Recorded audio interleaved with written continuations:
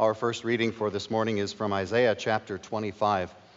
Long before Jesus came into this world to save sinful people, the prophet Isaiah looked into the future to the day that the Savior would come and defeat sin and death. The grace of God is pictured as a great banquet, a great celebration enjoyed by God's people who looked to Him for salvation and were not disappointed. Isaiah 25. On this mountain, the Lord of armies will prepare for all peoples a banquet of rich food, a banquet of aged wines with the best cuts of meat and with the finest wines.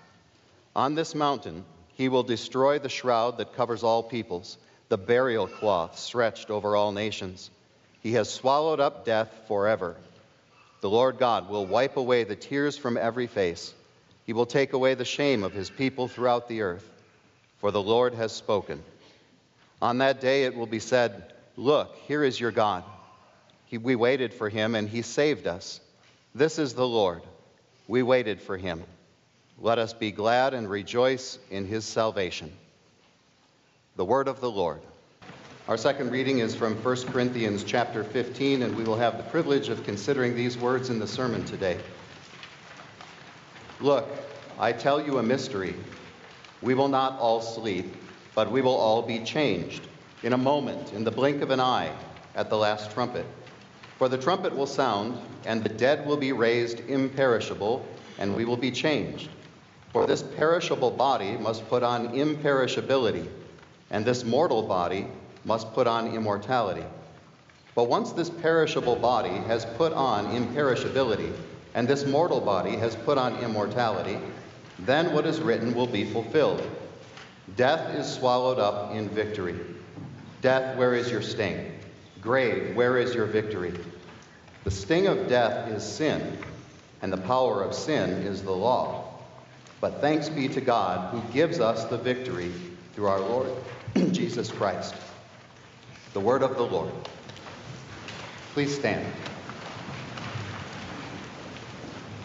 The Holy Gospel for this Easter morning is found in Luke chapter 24. With hearts that trust the angel's message, he is not here but has been raised, we listen to this portion of the Easter account from Luke's Gospel. On the first day of the week, very early in the morning, the women went to the tomb, carrying the spices they had prepared. They found that the stone had been rolled away from the tomb. When they went in, they did not find the body of the Lord Jesus. While they were wondering about this, suddenly 2 men stood by them in dazzling clothing. The women were terrified and bowed down with their faces to the ground. The men said to them, "Why are you looking for the living among the dead? He is not here, but has been raised. Remember how He told you while He was still in Galilee that the Son of Man must be delivered over to the hands of sinful men and be crucified, and the third day rise again?" Then they remembered His words. When they returned from the tomb, they told all these things to the 11 and to all the rest. It was Mary Magdalene, Joanna, Mary the mother of James, and the other women with them who told these things to the apostles. Yet these words seemed to them like nonsense, and they did not believe them. But Peter got up and ran to the tomb. Bending over to look in, he saw only the strips of linen cloth. He went home, amazed at what had happened. The Gospel of the Lord. There you are, sitting on a folding chair, listening to the last of your opponents, the only one standing between you and the spelling bee championship. And they misspell the word. And you're excited and a little nervous, but confident too. All you have to do is spell one more word correctly, and the trophy and all the bragging rights are yours. Orthography. O-R-T-H-O-G-R-A-P-H-Y. Orthography. You nailed it. Your arms fly into the air. You race around the gym taking a victory lap. Confetti fills the air and balloons. The happy, old-school sounds of Kool and the Gang Celebration pumps through the greatest stereo system a school has ever heard. Okay, well, maybe that victory celebration was all in your head, but still, that's how you felt on the inside. Sweet victory. Now, some of you would have spelled orthography with 2 F's at the end, but even though you can't spell, once upon a time, you killed it on the court or on the field. Or maybe you take great satisfaction in defeating the worst of enemies, your family, as you sit around the kitchen table and you lay down the last Uno card. You defeated cancer. That addiction, well, you're winning that battle every day, and you've been doing that for a while. This is what victory looks like to us. On this Easter morning, we're talking about, about victory, but it's a win that doesn't really look like those kinds of victories, because all of those you work for. You earn them. Today, we celebrate a victory that has been given to us, even though we've done nothing to earn it. That's pretty unusual, because what we know is that victories are earned. You don't receive them as gifts.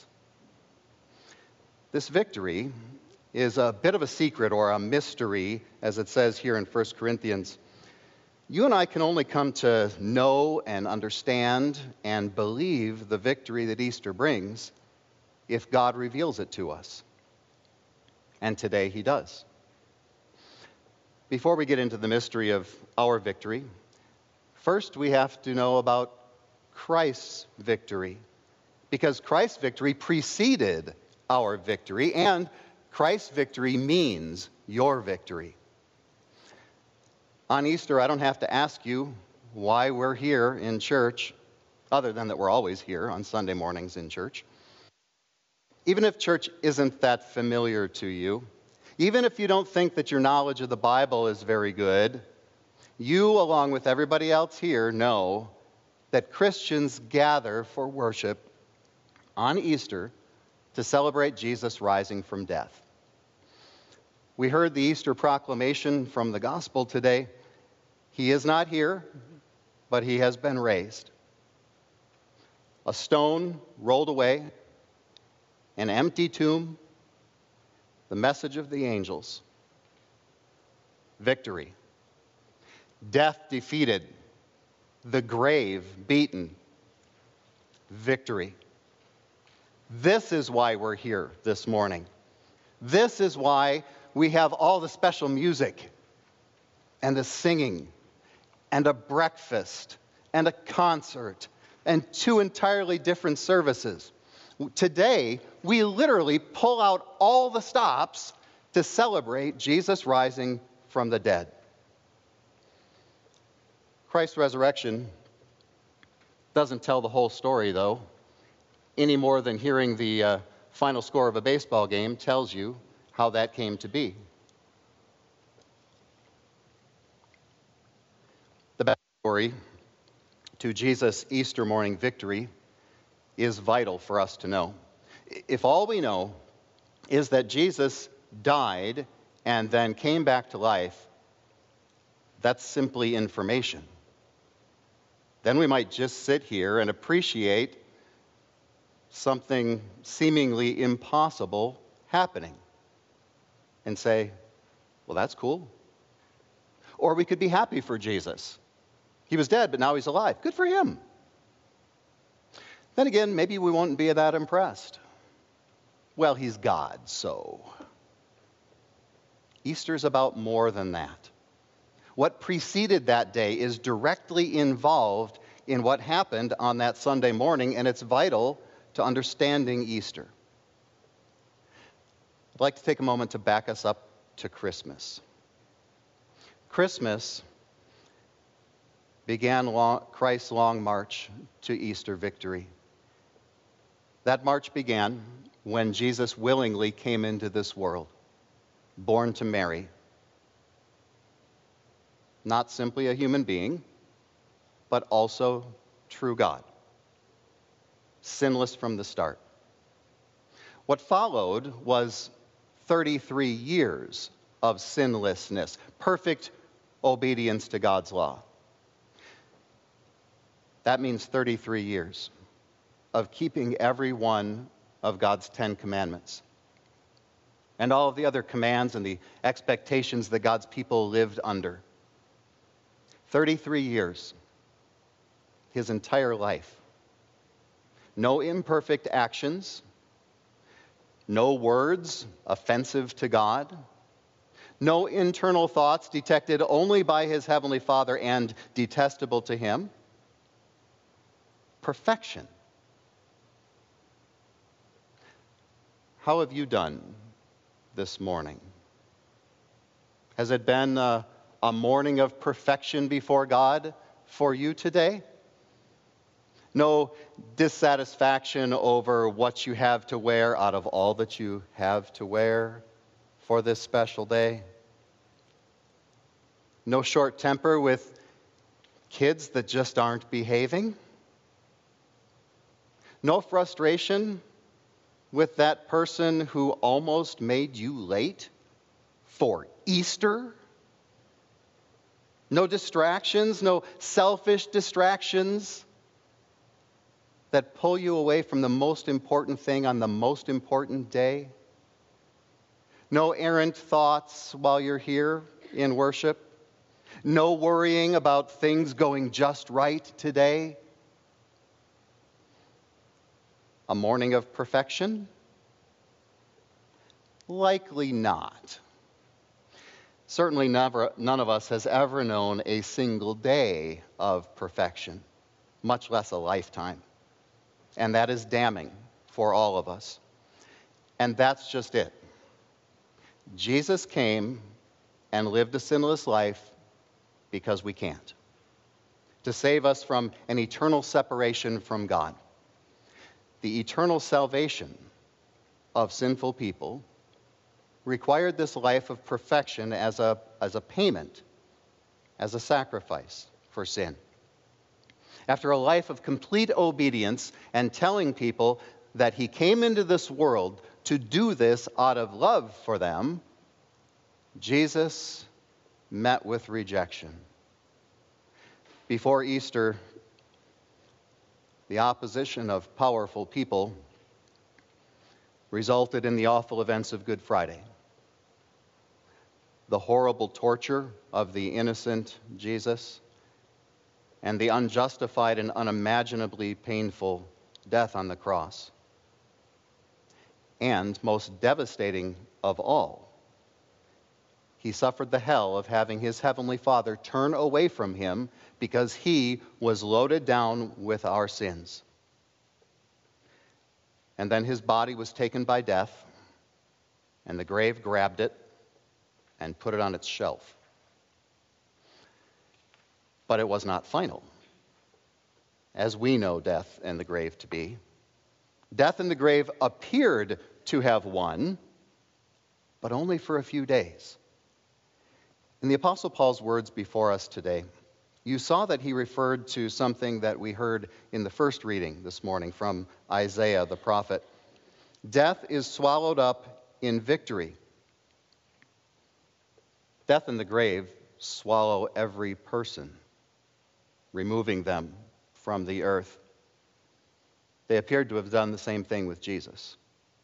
But he turned it around on death, and with his resurrection, he consumed it.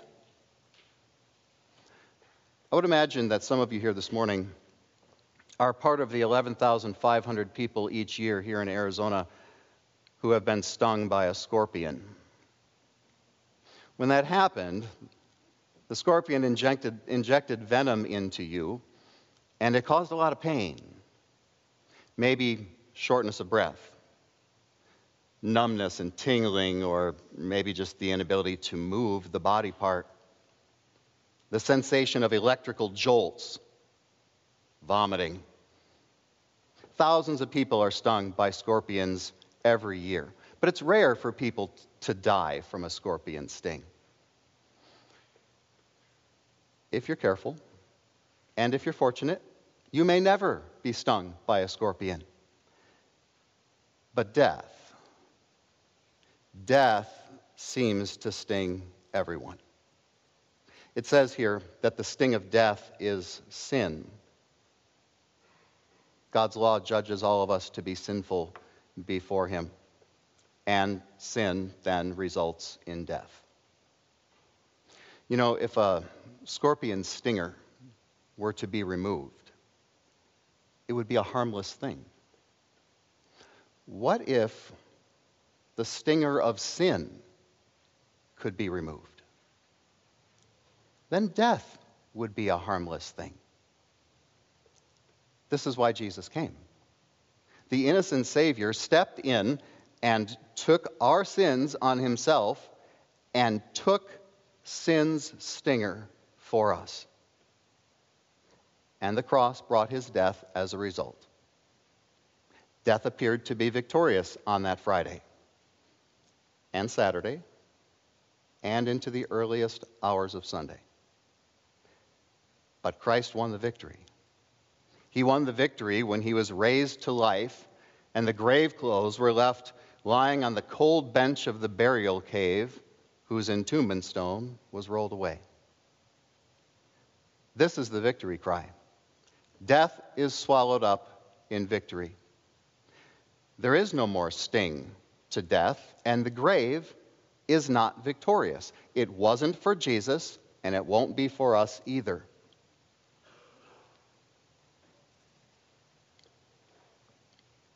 Christ's victory is your victory because he's given it to you. When Paul wrote, "We will not all sleep, but we will be changed," he addressed a concern that some seem to have had regarding the day of resurrection, when Jesus will return to judge the living and the dead. We might even have the same question. The dead who trusted in Christ will be raised to life. They'll be resurrected too, but what about those who are still alive when he returns? What will happen to them? Paul explains that it doesn't really matter. What happens will be the same for those who are decomposing in the grave and for those who are living and breathing at that moment. All will be changed. Sin-affected bodies, both dead and alive, will be transformed. They'll be changed. They'll be perfected to be fitting to live with a perfect, holy God for all eternity. I was looking in the fridge for some salsa the other day, and I found a jar, and it had some in it, but I wasn't sure how long it had been in there. We occasionally have things in there that look like science projects. Maybe you do too. So I looked for an expiration date. After that date, we know that all bets are off, right? I couldn't find one, so I tossed it out. You're not going to find an expiration date printed on any of us either, but we have one. We too are perishable, just like food is perishable. But Christ's resurrection declares that just as he rose in glory, those who trust in him will also rise, and they will be imperishable. In heaven, we won't go bad. There is no sin. We cannot die. Mortal here, immortal in heaven. And this change will happen in an instant, in the blink of an eye, when Judgment Day's last trumpet sounds. God declares that Christ's victory means your victory. Today, he invites you to look off into the future and see that victory that will be yours when Christ returns to judge the living and the dead. Now, normally, we know it's not a good idea to count our chickens before they've hatched, right? Lots of things can happen to ruin what we believe will happen. But that can't happen with God. When God makes a promise, it is a done deal. The Lord promised Noah that it was going to rain. A lot. And it did.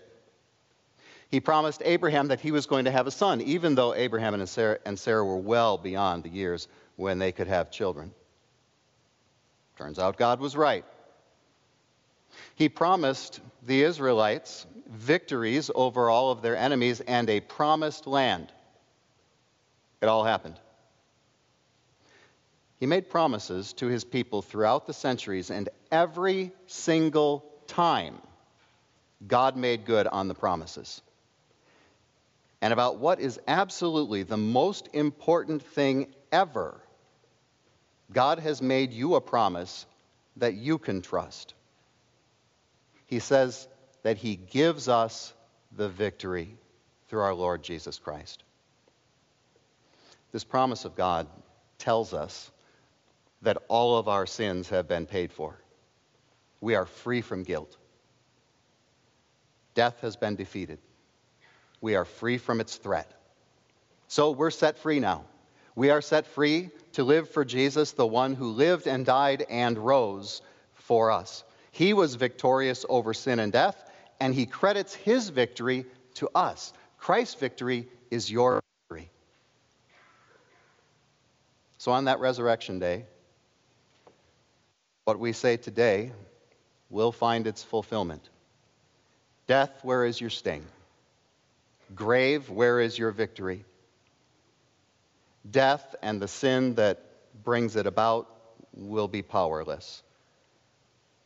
While we wait for that day, we live with joy and thanks to God for this amazing gift that we celebrate not just on Easter Day, but every single day, as we look forward to our victory, our resurrection from the dead, through Jesus Christ our Lord.